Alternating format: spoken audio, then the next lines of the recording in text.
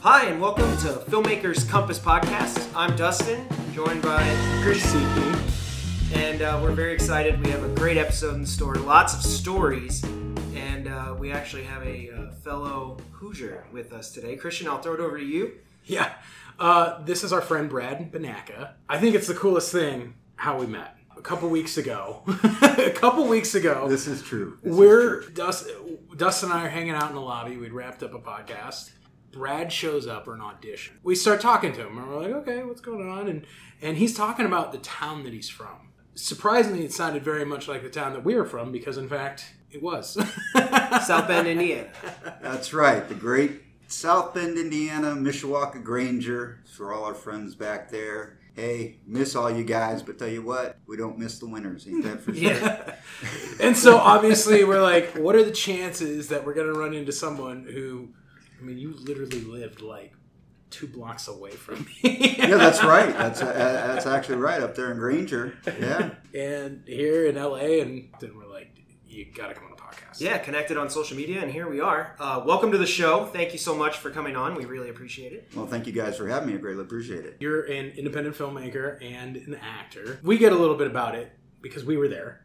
But for the rest of the people listening, what is the film scene like, in your opinion, in the Michiana area? In the Michiana area, it's very, very limited. Basically, growing up out there, I started in musical theater. I did a lot of theater there, some commercials, but our big thing was the theater. You know, working with the South Bend Civic. I did a lot of shows with them back in the day. Love that place. I still try and keep contact with some of my friends that are out there. Nice. But if you want to get anything into the film, you got to go to Chicago. Yeah. And then, of course, that was the big thing. I did high school plays, college plays, and I always want to be an actor. I went to IUSB, Indiana University South Bend, on a scholarship. And of course, I flunked out. But it was a scholarship for theater. Okay. And so that's where I started my reign. But then all of a sudden, you know how it is, family life, having a child. You kind of take that direction, and that's where I went. But I still kind of played a little bit with the Civic and things like that. But always had those aspirations in the back of my mind. Okay. So moving forward almost 30 years, the ex-wife and I had moved to Tucson, Arizona. Okay. Been working out there on a whim. Pima Community College had a little film studies group, and they were putting little short films together. Yeah. So I auditioned for that, got a little role. It was called Artificial. It's kind of cool. I was like, all right, that's really neat. At about Christmas time, I was given my pink slip from my day job. Looked at the wife at the time, and I says, you know what? Always wanted to try my hand at acting in film. I'm just gonna do it.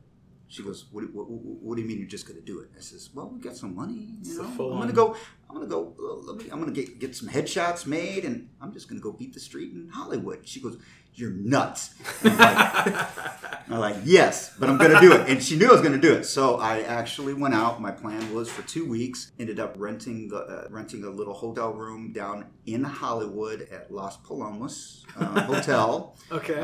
It's the outside has been on Seinfeld. So part of the thing. The tour buses were always going by. Yeah. Interior, not so much, but it was a place to lay the head. So I have these headshots that now that I look back, and I should have brought some to show you. No, they're not industry standard headshots. So I start beat-feeding around. And I'm checking things out. I ended up getting on a TV show, court drama. It wasn't a court drama, but it was a court show. Okay. $50, you play around. So that was my first TV experience. On my computer, I'm looking at Craigslist. And I'm like, okay, we're looking for background work. All right, this is a little independent. I'll send it in. They say, come on down. I'm like, all right. So the next day, I drive down there, and it's at the old USC hospital there, between the 10 and the 60. Oh, yeah, you can see it right off the freeway. Beautiful old. Yeah. I come pulling up, and it's big enough as it is. I'm like, okay. He said 7th floor. So I'm trying to find buttons. I get up there.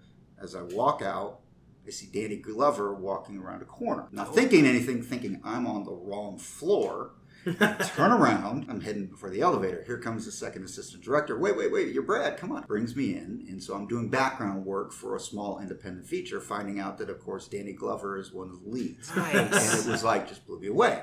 So as we're sitting there, and I'm not really doing anything, there's these scripts on the table. Sure. And I'm reading through the script, and I get done, and I'm like, this is a great script. I said, man, you could win some awards with this. This got me all teary-eyed. And this young man in the corner who had scrubs on, one of the actors, says, well, thank you. And I'm like, what do you mean about that? He said, no, I wrote it. So it was an independent film. Leo Olivia wrote the film. One thing led to another. I stuck around. All of a sudden now I'm second assistant director on the shoot, getting to wrangle guys. Plus then I got a small little role in there. So our big thing was on this little production was, how many times can you see Brad on screen? Literally, because I would do a lot of background work, do background work, plus then fill in. There was a scene that ended up getting cut where I go across once, I change my clothes, I cross again in a hallway, down a long hallway, because we didn't have enough people to cover. So it was like, okay, give me this, I'm carrying it across. Give me this, I'm carrying it across. Give me this. That's funny. And so that was my first real into an independent film. Moving forward about a year. First of all, I have to applaud you. You are one of the few people who said, you know what? I'm all in on this filmmaking thing, and you jumped right in. I think it is incredibly ballsy that you're like, you know what? I'm just going to go up to Hollywood and see what happens. Very, very cool. Well, thank you. Yeah. Thank you. Most people don't have the guts to do that. I didn't really either. I always say that doors open for you, and if you take that advantage. But yeah, so it surprised myself too. My next move on that was I was really excited. Moved back home, doing what I was doing. We were trying to get they were trying to get a theatrical release for The Shift. Okay. It is on Amazon Prime. It's called The Shift. Make sure that you see it. But they ended up having a premiere in Florida. We flew down for that. Oh, cool. It was an awesome, Very cool. trip. Had a great time. And then since we had that little flow, that's when I decided to make that move. I got a job here. That's where you get into what we're discussing a little earlier. Dream of you think it's going to be an automatic. Oh, yeah. Yeah. Yeah, a lot of people, you come out here starry-eyed and you're like, oh, you know, I'm going to meet Steven Spielberg or Christopher Nolan, and before you know it, I'll be king of the movie industry. Yeah, you got to pay your dues. It takes some time. And that's what we're, Christian and I, in our own pursuits, in doing all these interviews and everything, that's what we're finding out is everybody's like, man, you really got to stick with it. You have to have perseverance. Most people end up dropping out. Yes, and they really do. And it's a sad state because they turn around and they think they're going to get that 1 or 2 year. I will admit, my first couple of years out here, I was a lost puppy. I didn't know where to go. I didn't have support. Yeah. I'm like, what direction? I'm going to make it, and I'm going to do it. But there's been times that I had sat in the room going, should I just go somewhere else? Should I just give up? Yeah. As a new actor, what are some of the ways that you built a community? Did you go to acting classes? Did you join players groups? Did you do community theater? What are some of the things you did to kind of... I had enough with Leo in that sure. they were supportive and they kind of guided me. It's nice to have that kind of mentor. Oh, yeah. So basically I took Meisner study, and I've studied Meisner twice. Can you explain that a little bit? Meisner, I took a Meisner class for directors. It's like, oh, you want to work with actors? Go through this and have the emotional shit kicked out of you.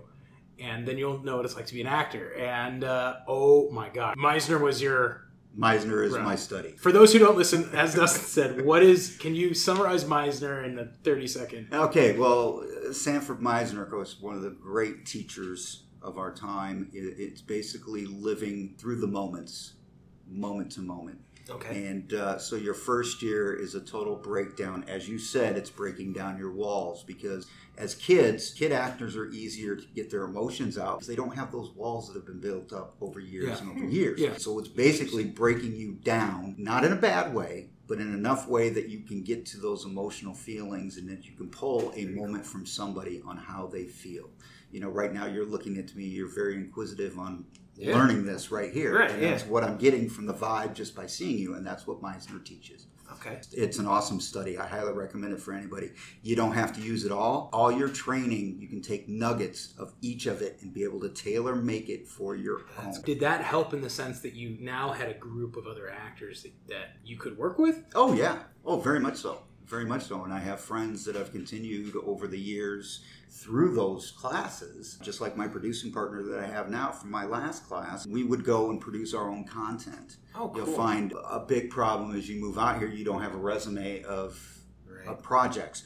You don't have a demo reel. Casting directors need a great headshot, and they need something that pops on a demo reel that Yeah. knows that you know what you're doing. Yeah. And so a lot of those we were actually building off of each other, that we would work and make these little 30-second, 1-minute Yeah. demo reels and be able to use that and move forward. I think one of the hard parts about being an actor, getting comfortable with auditioning and not succeeding. Right? It's like applying for a job interview and then most of the time you don't even hear back. How do you train yourself as an actor to be comfortable saying, I'm going to show up, I'm going to spill my guts to these strangers, my emotional guts, and then I'm going to be ready to do it again the next day? Now, you raised a really good point on that, because when I first came out, I had a hard time with the rejection. Okay. Because I've never really been told, no, I can't, no. And that's the hardest part is, as anybody that's new that's coming out here, you have to understand, at any one time, there's 1,000 people that have sent in their headshots. Right. Maybe 50 of them are chosen to come in, but you still are going against so many people. You have to bring your A game. But if you didn't get the part, it's not because of your acting. Yeah. It can be you're not tall enough. You're not... Right. There's so many other variables. Yeah, Or we someone went who a they already different worked with, direction. yeah. Instead of a guy, now we're making it a female. Yeah. But you're going against a lot of other people. And my hard part was hearing that no. But it gave me the drive and determination to get better and better and better. But yeah, you have to have a thick skin. But then you also have to look at it and say, well, there are variables that are completely out of your control. The biggest thing that I can give to the audience is it's the time you get to actually perform in front of somebody. Don't take it as, oh, this is an audition. No, you're performing. It's a performance. You're Wow. performing. Yeah, You're it's doing really good. your job. It gives me chills when I get to walk in, because whether or not I get the part, I still got to do my job. That's a That's a really good point. cool way to look at it. So Yeah, I like that. It's a little bit of a mind shift, but it's, kind of how can you almost take the nerves away a little bit? It's like, no, this is your job. That's awesome. That's exact, I think and that's that's the best, and that's the best analogy that you can take with that, and especially for people that are coming out, because it takes 10 years to get your first big break. Yeah. Right. I have plenty of friends. It's been, you look at their whole cycle of it, and it's about 10 years that they become, and it's like they think they're an overnight success, but people don't realize the amount of work that you have to put into it to get to that point. Yeah. That's awesome. So, Yeah, I mean, something else I kind of wanted to touch on is you had mentioned a couple different projects that you're working on like now. Could you kind of tell us a little bit about those projects and maybe what you have in the works? Or projects that you've done recently. or Because I know you've done a bunch. I'm trying to stay busy. That's what I say. With a day job. And I always tell people, here's one thing is, if you come out here, just as a caveat, if you're not planning on working, you come out here with a good bank account. Yeah. I did take a complete year off of my day job, and I went through that money in a full year. Wow. So it's one of those things that you want to make sure that when you're serious about coming out here, you check all those boxes. You don't be just crazy enough to, I'm going to come out here and I'm going to be a barista and I'm going to try, because the cost of living out here is so much higher than it is anywhere else. So bringing that to that, I've got a couple of films that are on Amazon Prime right now. One is, of course, The Shift. It's been on there for a while. Please check it out. It's that's the one where I was second assistant director. I've got another one called LaQuisha. I have a supporting role in it. It's a funny film. You need to check it out. I do have one that I'm really excited about. We filmed in Iceland. I got to spend 22 days on that beautiful island shooting a film called Angels Never Cry. Not only was I one of the lead actors, I was also the UPM, which is Unit Production Manager, which means I helped keep everything together. That's actually being released internationally right now in 24 screens in Vietnam, coming out shortly. They're having an Italian premiere. I'm trying to talk my way into getting into the Italian premiere. And then hopefully we'll get distribution out here in the United States. But I'm just happy that it's getting released out there. Now, would you talk a little about, you said 22 days in Iceland. What's it like as an actor being on location like that far? How does that go? Well, this one being another independent, we all chipped in. So we had one of our lead actors, we'd cook, and we'd kind of be communal. Towards the end, at the beginning, we roomed we were doing the Airbnbs. So I roomed with a couple other actors. Yeah. And then a couple of the actors were rooming in one of the locations where we were shooting. Okay. So, but then at the end, we all went to this cabin, and it was such a great communal feeling that, you had everybody together, and it's such a beautiful place. Sure. I mean, if anybody can visit, go visit. It's absolutely gorgeous. Yeah, that sounds awesome. In addition to all the different projects and stuff you've done, you mentioned like when you first came out here, you were looking for jobs on Craigslist. Do you have any advice for like finding work? I don't know about the Craigslist now. I think that's a one and done lucky, because normally that doesn't happen. Okay. Normally you need to get on like Actors Access, LA Casting, Backstage. There's another one called Hollywood Casting.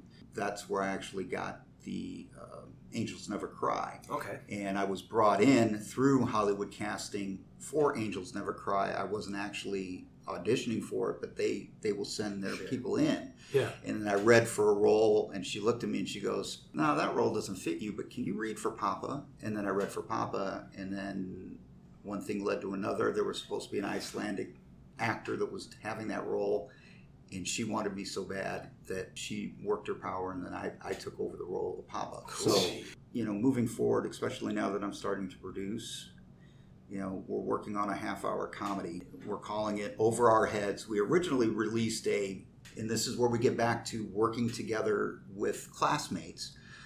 We did a web series called Midlife Crisis, which was basically two guys trying to make a web series about making a web series. Okay. Very meta. Very meta. And it's the same thing. Well, now we've really upped the stakes.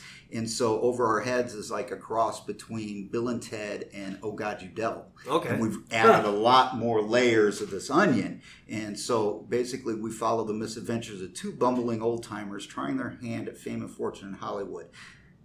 The town of 7 deadly sins. And we look that up, and it's like, you know what? Every sin fits Hollywood. Not the city itself, but just Hollywood. Yeah. And then the whole time we realize that there are actually pawns in a cosmic game that could set off end times. Oh, and we've okay. we've really amped it. And with that, it's like, but that's getting to meet people. And I'm finding people that have those same passions and being able to work with them and grow in this community. Yeah, it's really a small community. You don't really realize how small Hollywood is until, it took me 7, almost 8 years that now it's coming full circle that people that I've worked with or people that I know, and all of a sudden we're seeing each other cross paths over and over again. Yeah. So it's a neat little town, but it can be scary for the first timer coming out. I have my heart set on moving out to good old Los Angeles to make it as an actor. I have the makings of the next George Clooney. What advice would you give me? You don't think I look like George Clooney? Maybe in like 30 years. Maybe. Maybe if you shave the beard. That could be. Yeah, no. Guests come on my show. You started it. Just insulting me. All right. So, what advice would you give to an aspiring actor? It's always been follow your dreams, no matter what happens. Yeah. Have no regrets. I live by that mantra every day.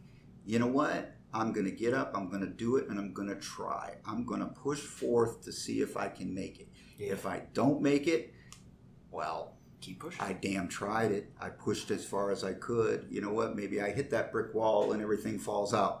When I'm laying on my deathbed, I can look back and say, I don't have the regret of saying I didn't try it. And so I tell everybody, go for it. Don't have those expectations of it's just going to magically appear. You could get lucky. Yeah. You could walk into a whatever cafe and that guy looks at you and goes, wait, man, you'd be great for this part. You're the guy. Now, this happens, 1 1/10%. Yeah.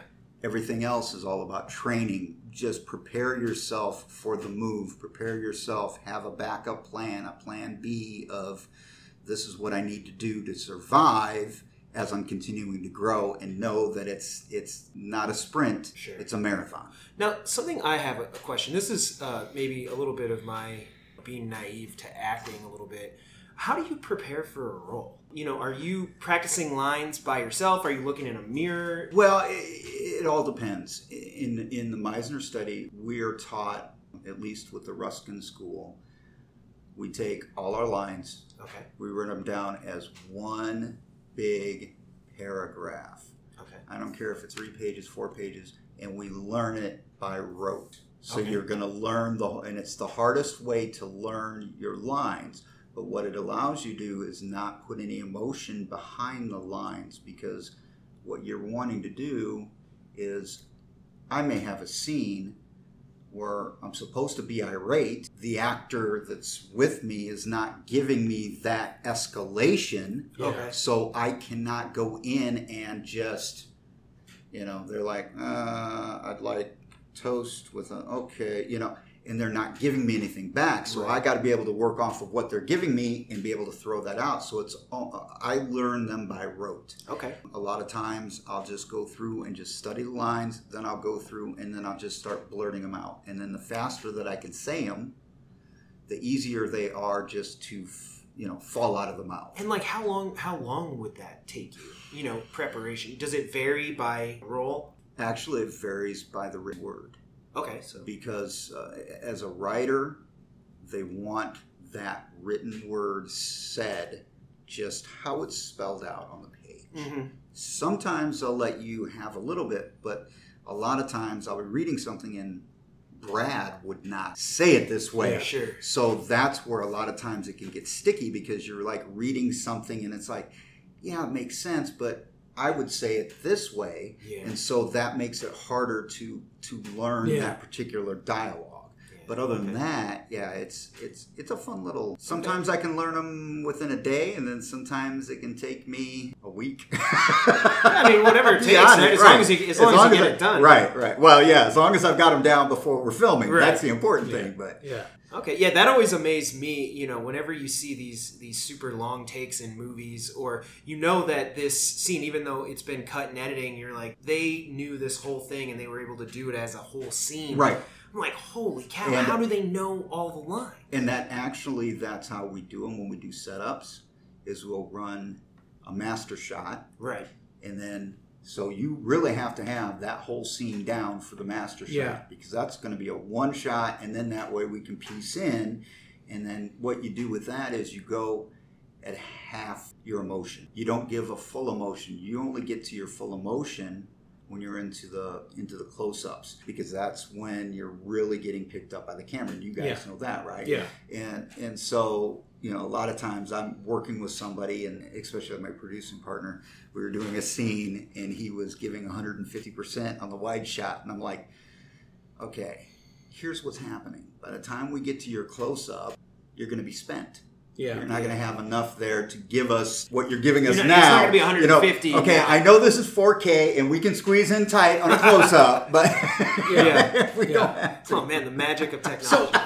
This is something that I've always wondered about too. You come from a Meisner background. Mm-hmm. Among actors, does conflict ever arrive when you're doing a scene with an actor who comes from a different philosophy? No. Okay. As long as they can give the true emotion or give something that it can be worked off of. No, So not at all. it opens. So you it's up not to like be able to work Meisner with guys Right, and method right. and method guys are like throwing rocks at each other. No, absolutely not. Okay. Absolutely not. The only thing a lot of times you see with somebody that's method, like say the Daniel Day-Lewis and that, where they become that character 24/7. Yeah.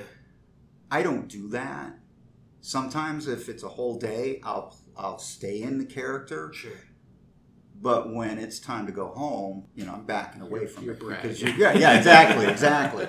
But some people do that. But as long as I'm getting the moments, it doesn't Sure. it doesn't That's matter. fair. My thing is to make sure that I'm getting a moment off of you, because then it works so much better. It seems real and natural. And that's all that we're trying to do. Like I said earlier, they're not, these teachers out here, like when we're doing Meisner method, they're not teaching you how to act. They're teaching you how not to act. Okay. And that's the big difference, because really to be a true actor is you're not acting. You're living through the moments. You're giving a natural, you're just being human. That's interesting. Yeah. So Something else I did want to ask is the union. So I know actors, before you if you ever get into the union. Well, I guess really, what's the biggest difference? Well, it took me.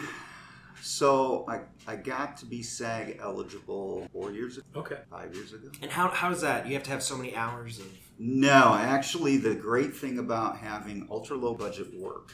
So there are certain ways that you can work around with getting actors eligibility. Okay. One is you can do background work. You get 3. I never did that. I only did a couple of backgrounds. So they actually give you vouchers, so many background, and then you can like apply. SAG vouchers. Right. Okay. The other way is you do what's called the ultra low budget, and then basically what that is it allows you to be. So it's a SAG film or a SAG show, but it's on an ultra low budget. Like cost. for web or right, student for film web or something. student film and things like that. And so basically, if you have a SAG actor, you come on board, then you can become Like use SAG that. eligible. Yeah, okay. And then that's how you become SAG eligible. Gotcha. Okay.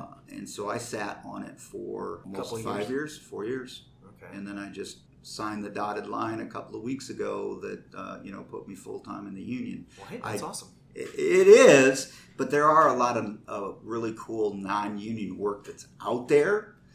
But it's sad because I even try to talk to like some of the schools and that, hey, do it as a SAG ultra low budget because then, there's too much paperwork.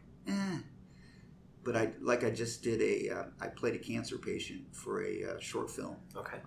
The only reason that I really wanted to do that was because of the content in the storyline, and I think it's going to turn out fantastic. But it was non-union. Yeah. And so I'm going to lose out on all of those. But now I'm looking at the next level of my career. To take that anyways. step forward, yeah. That makes sense. We normally ask this, of everybody that kind of comes on the show, but if you had maybe like three pieces of advice, and it doesn't have to be acting specific, but to people that are kind of coming out to LA to pursue, film, this industry, Hollywood, what would you tell people? Okay, here's the one. Be prepared for traffic. Oh, yeah. You're going to want to leave early no matter where you're at. Okay, so the main point that I think is you need to be serious. This is not just on the whim, I'm going to do it like myself. I could do that because I had some funds set aside. I've earned that right at 40-some years old at the time. Now I'm almost 50. Wow, I can't believe I'm in LA at almost 50. Yeah. Is making sure that this is really what you want to do. If it is, go for it. If you have any of that inkling in the back of your mind, wait on it. Build up some money, work on it, then make the move. But okay, that's good advice. That's one. That's good advice. Number 2, be on time. Okay. One of the big things about this industry, just like any other industry, if your call time or your appointment is, say, 3 o'clock like today, yeah. I was here downstairs at 2:30. I make sure that you're always on time. That is the biggest thing that will knock you in this market so fast. Yeah. Is not being prepared or being. Okay. And then the second one is making sure that you're prepared, bringing your A game. Yeah. You're going, like we were talking earlier, they get thousands of submissions. They look through little thumbnails. So you got to make sure you have this awesome little headshot because all they're doing is looking at these thumbnails. If they can't get something that looks good, then they're going to look at your demo reel. Right. If that demo reel ain't up to par, you're done. So if you're getting called in, you should have that respect to make sure that you have your lines. And they don't have to necessarily be completely down because there's been times my manager's turned around and says, I'm heading back home after an audition. And, I got you another one. You're like, well, not enough time. Okay. No, I literally turned around, I was heading out. I was almost to Pasadena. I was in LA. I had left. She called me. I stopped. I said, what time is it? And she says, it's in a half hour. And I says, I'll be there. But I told her, I says, let them know. I'm flipping the car around. I'm heading out. I got the sides that day. Right then when I walked in. And I had like 5 minutes to do a look over and went. Beverly Woods, somewhere over there. Yeah. Yeah, I had to flip and go back that way. How many traffic laws did you violate to get there in half an hour? We'll just say I'll make That's a like movie an hour about that and a one. half One day. trip. We'll just say I made it. I was on the 210. Luckily, the traffic wasn't as bad as that. But that's the thing, especially in this business. It's all and I'm going to give them a fourth. Go for it. No matter who you meet, no matter who you talk to, you never know who's going to be the next something or something. Your relationships will build, just like you guys. Yeah. We don't know who we're talking to. You know, I over the last 8 years, I've seen it, and it's like, oh wait, now this guy's a director. Yeah. Oh wait, now Holy cow. you know, ooh. You know, that person treated that person bad. Well, they don't forget. Yeah. That's the important people. People do not forget. You know, you're coming into work for somebody, you just treat everybody with the utmost respect. That makes sense, yeah. And you'll see everything that'll blossom. Fantastic. Dude. You got any good networking tips as an actor? Anything you find works really well? Okay, that's and if that's a trade craft, no. Actually, it's not. It's a double-edged sword because I'm very good at talking. I'm very good at reading people. I've done that. Genuine. Right. But I've done that for years. Sure. That's a craft that I've learned over the ages and has nothing to do with acting. It just happens to be I'm not afraid to get in and talk to people. But then I know when to step out, when to not. I'm not over there handing a headshot. I'm not over there handing them a card. I'm just meeting them. Brad, and I think you make the point, and we talk about this all the time on the podcast with our guests, don't we? Relationships are the currency of the world. If you're congenial and you're outgoing and you're respectful, whether you continue in acting or filmmaking or whatever endeavors you pursue in your life, it's going to be valuable because that's part of the world that we live in. Correct. And I think sometimes people overthink it and they're like, oh, you have to, I need to have the cards. And that's not it. It's something that's much more primordial. Some people do it naturally and other people just forget to do it. And I think the point you make is do the things that you're doing now in school, that you're doing in your town, that you're doing with everybody you meet. And as long as you're not a total a-hole and you're respectful. Yeah, like I remember, treat you well. I went to a convention and it was, networking for my current job. But when we were at the convention, everybody's going around and they're just kind of exchanging cards. But it was really impersonal. I was like, I really don't even know who you are. I just got the card. And it was more like, oh, if you ever need this or, need business. But it was very impersonal. I didn't actually form relationships with these people. And the ones that, it wasn't even about collecting cards, but afterwards we would go grab drinks or do something. Those are the people I remember. Right. Right? Now I'm like, oh, okay, cool. It's not just a Rolodex. It's just like how we met. Yeah. There was nothing that I ever pushed on you guys to slam out, oh no, here, this is what I do. That came at the end. Yeah, we just talked about the Fighting Irish, man. That's right.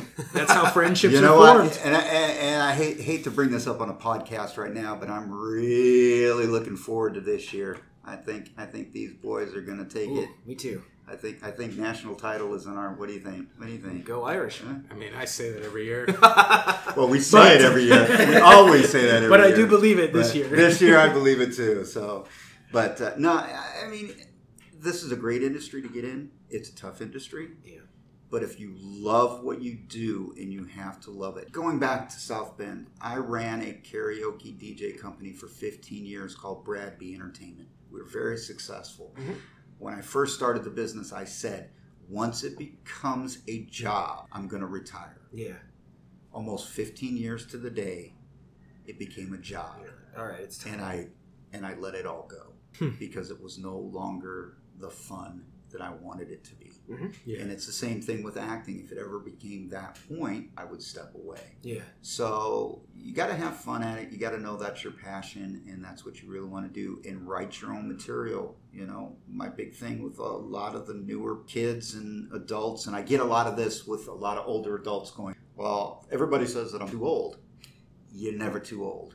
Because they're not going to get a 20-something to play a grandmother. They're not going to get a 20-something to play a mother. I think that's a good point. Yeah, and that's the thing. There are character actors that are out there. I'm not planning to be the George Clooney, as you say. It's just not going to. If it does, great. If I get a lead like that, wonderful. But I don't need that. I like just having a good character that's going to give me satisfaction for something that maybe will allow conversation. And I think you make a great point. I think a lot of actors think, I have to become that 0.001% of all actors who have their names plastered. Everything. You can make a great living. You can be successful. You can be working all the time at something you love, making money doing it, and you don't have to be, someone that's being chased by TMZ all the time. Right. Well, and, what's also cool, and we live in a great time where there's more content now being produced, and they follow stories of, not just the, young, slick-looking cowboy. Now, they have stories about all kinds of different people, So we live in this is awesome. We have a lot of content diversity out there. Oh, yeah. I mean, with the YouTube... as it came out, that's how we came up with the midlife crisis thing, the original web series. It was like, my first statement was we had gotten together and it was just funny. I was like, I says, it'd be funny if we did a web series about a web series because these YouTube kids make money hand over fist. We're writing the first episode. And boom, boom, boom, boom, boom. And we were taking that. And now we've continued to make it into a bigger, awesome. we're trying to get something that we can get on Netflix or Amazon. Yeah, cool. And the big thing is you can have a camera. The best thing is write your content. If it's bad, it's bad. It's a learning curve. You're always learning. It's never going to be perfect. You can't beat yourself over the head going, oh, that camera shot or blah blah. No, it's all we're learning as we go. Sure. Right. We hear about all the 22-year-olds who move to Los Angeles every year. And I read some statistics at some point that most people drop out after 3 to 5 years, right? Oh, I even think it's less than that. I even think I think we're talking 1 or 2 years, actually, is the last thing that I read on Backstage. And I believe it. Yeah. Right? So then who are the people that are playing the 30-year-olds and the 40-year-olds and the 50-year-olds and the 60-year-olds, right? It keeps getting a smaller and smaller and smaller and smaller piece of that acting pool. So you do bring up a point that, for all the people that are thinking of a career change, they're probably better off than if they started it when they were 19 and competing against, hundreds of thousands of other 19-year-olds. Actually, I'd had a discussion with somebody the other day about that you do look at it because you've got all the young ones that come in now, 10,000 young guys at 21, they all look the same. Yeah. Many times I go on auditions and it's kind of funny with the older guys like ourselves, we don't all look alike. Some of us got goatees, beards, some of them clean shaven, but we're all going out for the same role. And it's like, it makes me feel a little bit better because I'm walking into, I've got a group of guys, we're close because they're all looking for like this 6 foot white guy, bald. You walk in and it's not like we're all the same. Whereas it's kind of candy cutter when it comes to the youngers. When they're bringing them in, they want the washboard stomach kid that's going to be the surfer or whatever. And then you walk in and it's all these. They all look like the same surfer dude. Yeah. I totally believe it. But I do feel that at any age you can come in and you can try your hand at it. There is no age limit to that. Awesome. Absolutely not. I think that's very cool. Fantastic. Well, something I wanted to ask you, and kind of switching gears a little bit, but if you could pick one, what would be your favorite? So, with the disclaimer that you gave us before that you now watch movies primarily as a critic, right, not a fan anymore. Well, that we did have that conversation earlier that the hard thing about being a filmmaker, a writer, a producer, an actor, the joys of movies are there, but you're too busy trying to break down what that director was doing or how that actor is having those moments. I hate to say it, but I have to go back to Town and Country Cinemas. Oh, wow. 1977. Yeah. Yeah, they're not even there anymore, are they? Yeah, I don't think so. No, the threeplex that they had. They used to have the one, and then they built it. Well, this is before your guys' time, actually. 1977 for the opening of Star Wars. That is amazing. Well, that's not a bad choice. That's my favorite movie of all time. Of course, I've got other my ones. favorite movie. And I think this is cool because obviously we don't have many friends who were there when Star Wars came out. I wish I could have been there. Oh. Like, I think it's... Did you have any idea, walking out of the theater, what it had the potential to become? No, I was only 7 at the time. So, absolutely not. Yeah. All I knew, here's my thing. All I knew is I wanted to be Luke Skywalker. Oh, yeah. As I aged, my taste changed. Sure. So when I became middle school, all of a sudden I wanted to be Han Solo. Oh, yeah. So, but I love them all. And then when I got older, I gravitated towards Darth Vader. It's weird. Every time that I've watched it, it has brought something different. Yeah, that's cool. To how these characters are, what they do, and I think to me that is my all-time favorite. I mean, of course, Harrison Ford's I'd love to be, but loved all his movies and what Steven Spielberg. Actually, I was just at an audition for USC for a short film, and I was at the Steven Spielberg and George Lucas buildings. Yep. And I took pictures on Instagram going, hey, yeah, these are my guys. That's awesome. How did Star Wars, you think, inspire you to be a filmmaker, to be an actor? If it did. Oh, it did. Oh, immensely. I mean, did it? Is there anyone who didn't inspire? Yeah, I mean, well, I really looked at it. I was very introverted as a child. Okay. And my music teacher in third grade got me to start singing, and then I had went to Indianapolis for the state finals, and actually got gold medals in solo singing. Oh, very cool. And then that led later on to getting into musical theater and finding my voice on stage through that, because I'd always play with the little toys. Oh yeah. I always liked having that imagination and being able to. I'm doing my own little movie. Yeah. I didn't have my dad's VHS super or whatever he had. Yeah, those big huge shoulder pack cameras. I try and play with those and make little scenes and things like that. And always loved it. Loved the medium, because like I said, you wouldn't think of who I was when I was a kid, because when I was a kid I was so quiet. I didn't really, I was very nervous to talk to girls. I was very nervous to talk to people. I was but when I got on stage, this whole other side, it was came out. Well, it was allowing me to play with other people. Yeah. To be somebody else and to really shine. So that's when I really got into the theater portion of it. That's awesome. Yeah, and I originally wanted to be on Broadway. Now, I do have a friend that actually because I moved from South Bend up to Michigan, and I graduated from Ross Beatty High School in Cassopolis, even though I did go to Penn for a year. But shout out to Penn High. Penn High, Ross Beatty, hey, Niles, all you guys. we'll give them all the South Bend schools, the Mishawaka schools, all that. But he works on Broadway. Oh, very cool. And so it's cool to see our dreams and us actually realizing that, what we've done back then, saying, oh, I want to be this, I want to have my name in the lights, I want to do that, and then the real world hits, and now you're back at it. So I for some reason I got off on a tangent on that. Oh yeah, it was all because of Star Wars. So you got me started on that. Yeah. I think something that is cool for all of us filmmakers who love Star Wars growing up.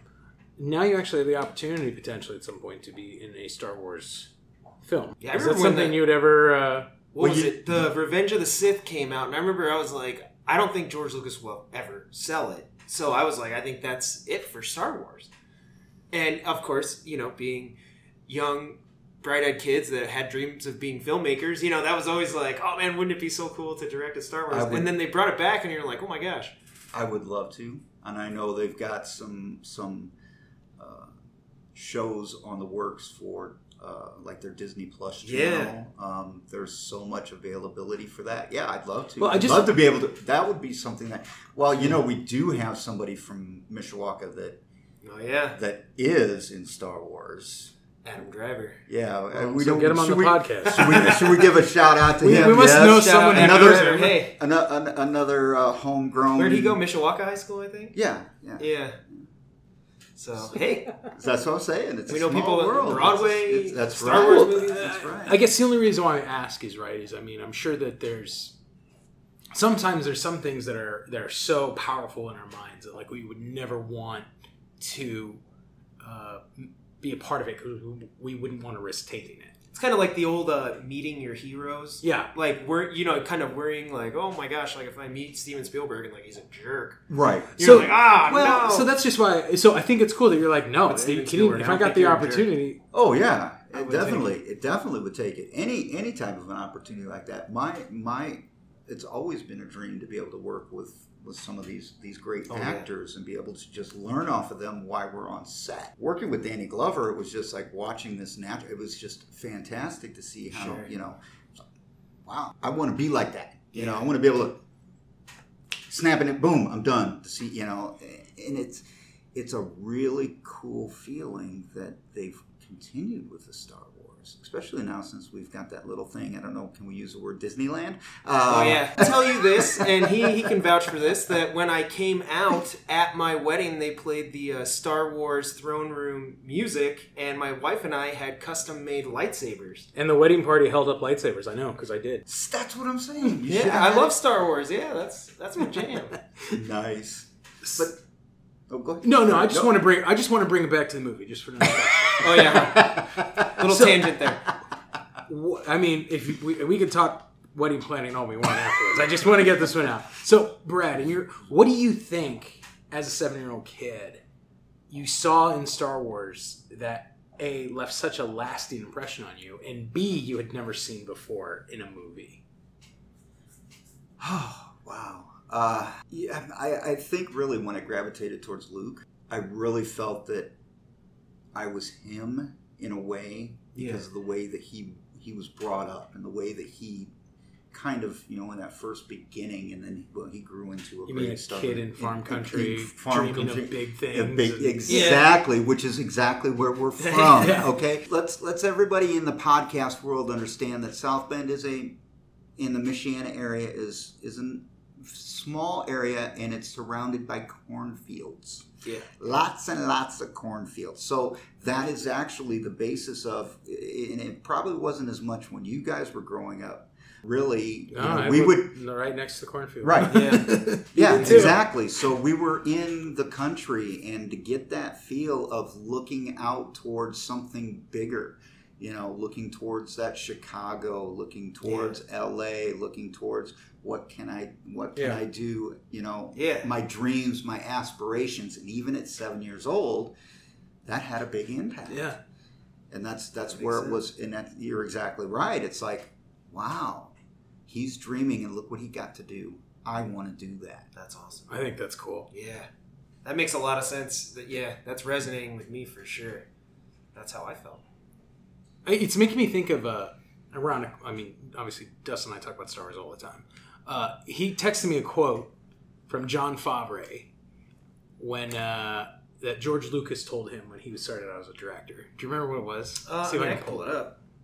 But it was a pretty cool quote because, to get any advice from George Lucas, you're like, wow, this is pretty cool. To sit down with George. Well, of course. So here was his quote. He said, "The one thing George Lucas said to me was, remember, John, the real audience for all these stories and these myths is the kids that are coming of age." And he goes on to say, because he's a really, big Joseph Campbell, student. And he's like, we enjoy the stories as adults, but really storytelling is about imparting the wisdom of the previous generations onto the children who are becoming adults and giving them a context on how to behave and learn lessons and, not repeat the mistakes of the past and things like that. And I was like, dang. He did that with you. He did that with all of us. But as the 7-year-old kid in the movie theater, everything he set out to do, he accomplished. I think that's pretty. And that's why that's really one of the reasons why it has become such a phenomenon. The whole original trilogy, and I had a little bit of time getting into the prequels. Yeah, my favorite part was the last 10 minutes of the last one, of course, when you hear the breath of Darth Vader. But the rest of it was but it's coming more together as they move forward with the final three. It's just something that in our psyche, we're looking towards something bigger. Yeah. What's our purpose in life? Even at a young age, right. We're all having fun, Find your but place that still runs. Yeah. It still kind of runs in.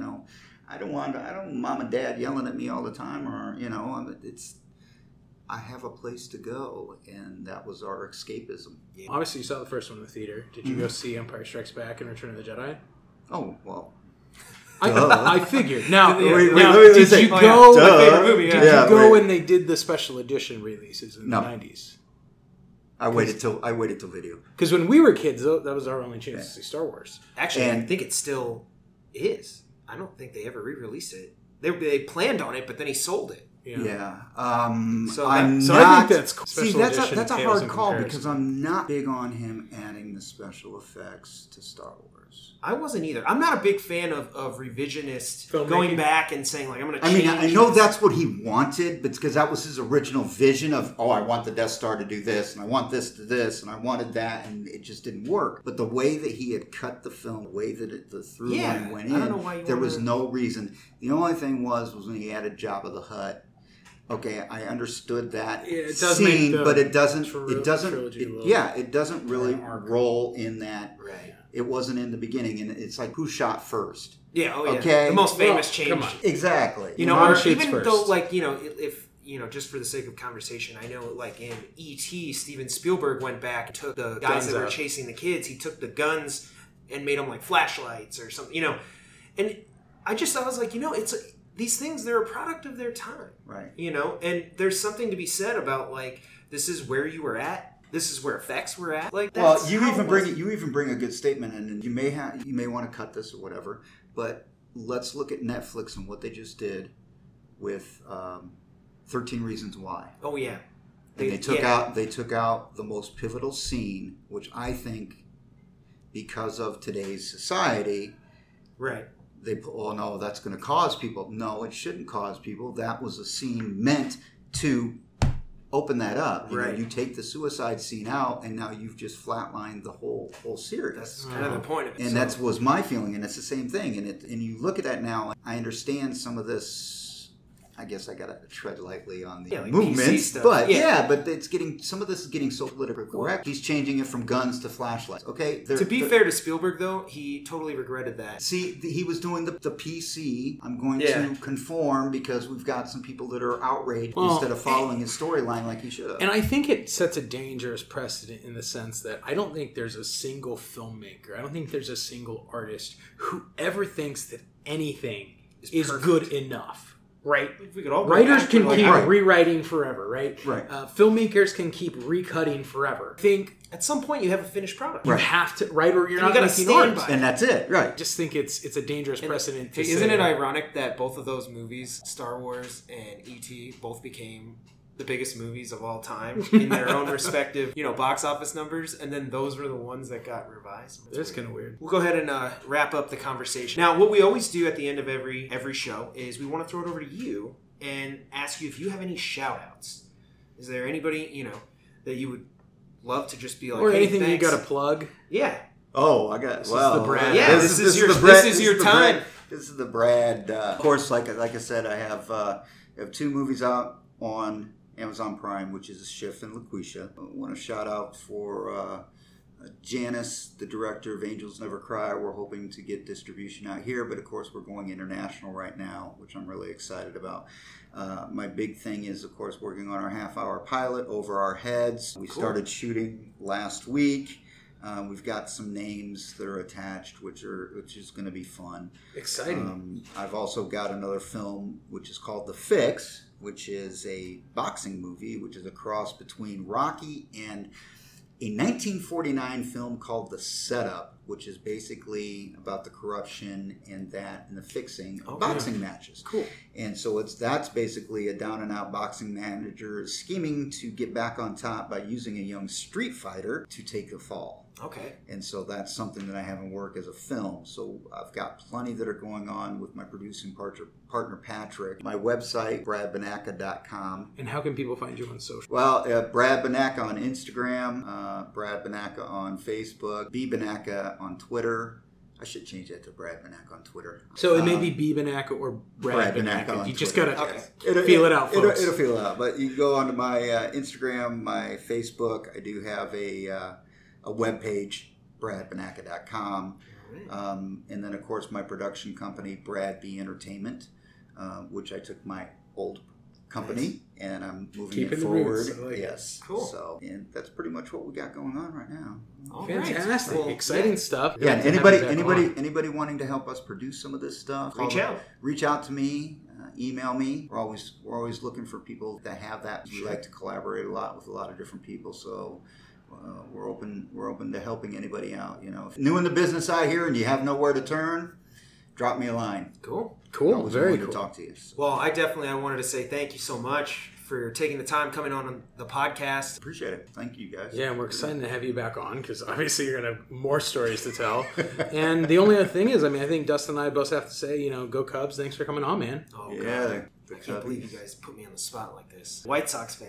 That's Yeah, not screw our him. problem. Oh, I have a little story. Wait. So I was taking a class. I'm not going to mention the name of the teacher here in LA, and I was handed a script. I was told she wanted it in a Chicago accent. Well, we're from outside of Chicago. Yeah. We have Chicago accents. Yeah. She didn't specify, that's why I brought that up, that she wanted that little 2-block area in southern Chicago. Oh, yeah. Where they talk like the Bears. Nobody does that in Chicago. But we ended up having this big argument because she's like, you're not talking Chicago. And I kind of looked at her, and a couple of other people that know me looked at me, and I'm like, okay, how am I supposed to talk? This is how we talk. You go to Chicago, you go to South Bend, this is how we converse. I can't make it up. But you're a South Sider, it's okay. I worked on Comiskey Field. Oh, okay. Yeah, back in the day. Nice. Yeah, when I was roofing. Should have buried a Cubs jersey there. Ooh, that's a brilliant idea. Next time we're together, we're just gonna wear our Cubs stuff. And then... All right. Well, wants to follow me at Big Kid D-Man across all the social channels. And you can always find me at IndyCal5, wherever your social media needs take you. In the meantime, let us know if you have any questions, any feedback, any advice. Right. So to everybody tuning in, thank you so much for listening. And once again to Brad, thank you so much for coming on the show. We really appreciate it. Well, thanks, guys. I appreciate it. Great episode. All right. We will be back.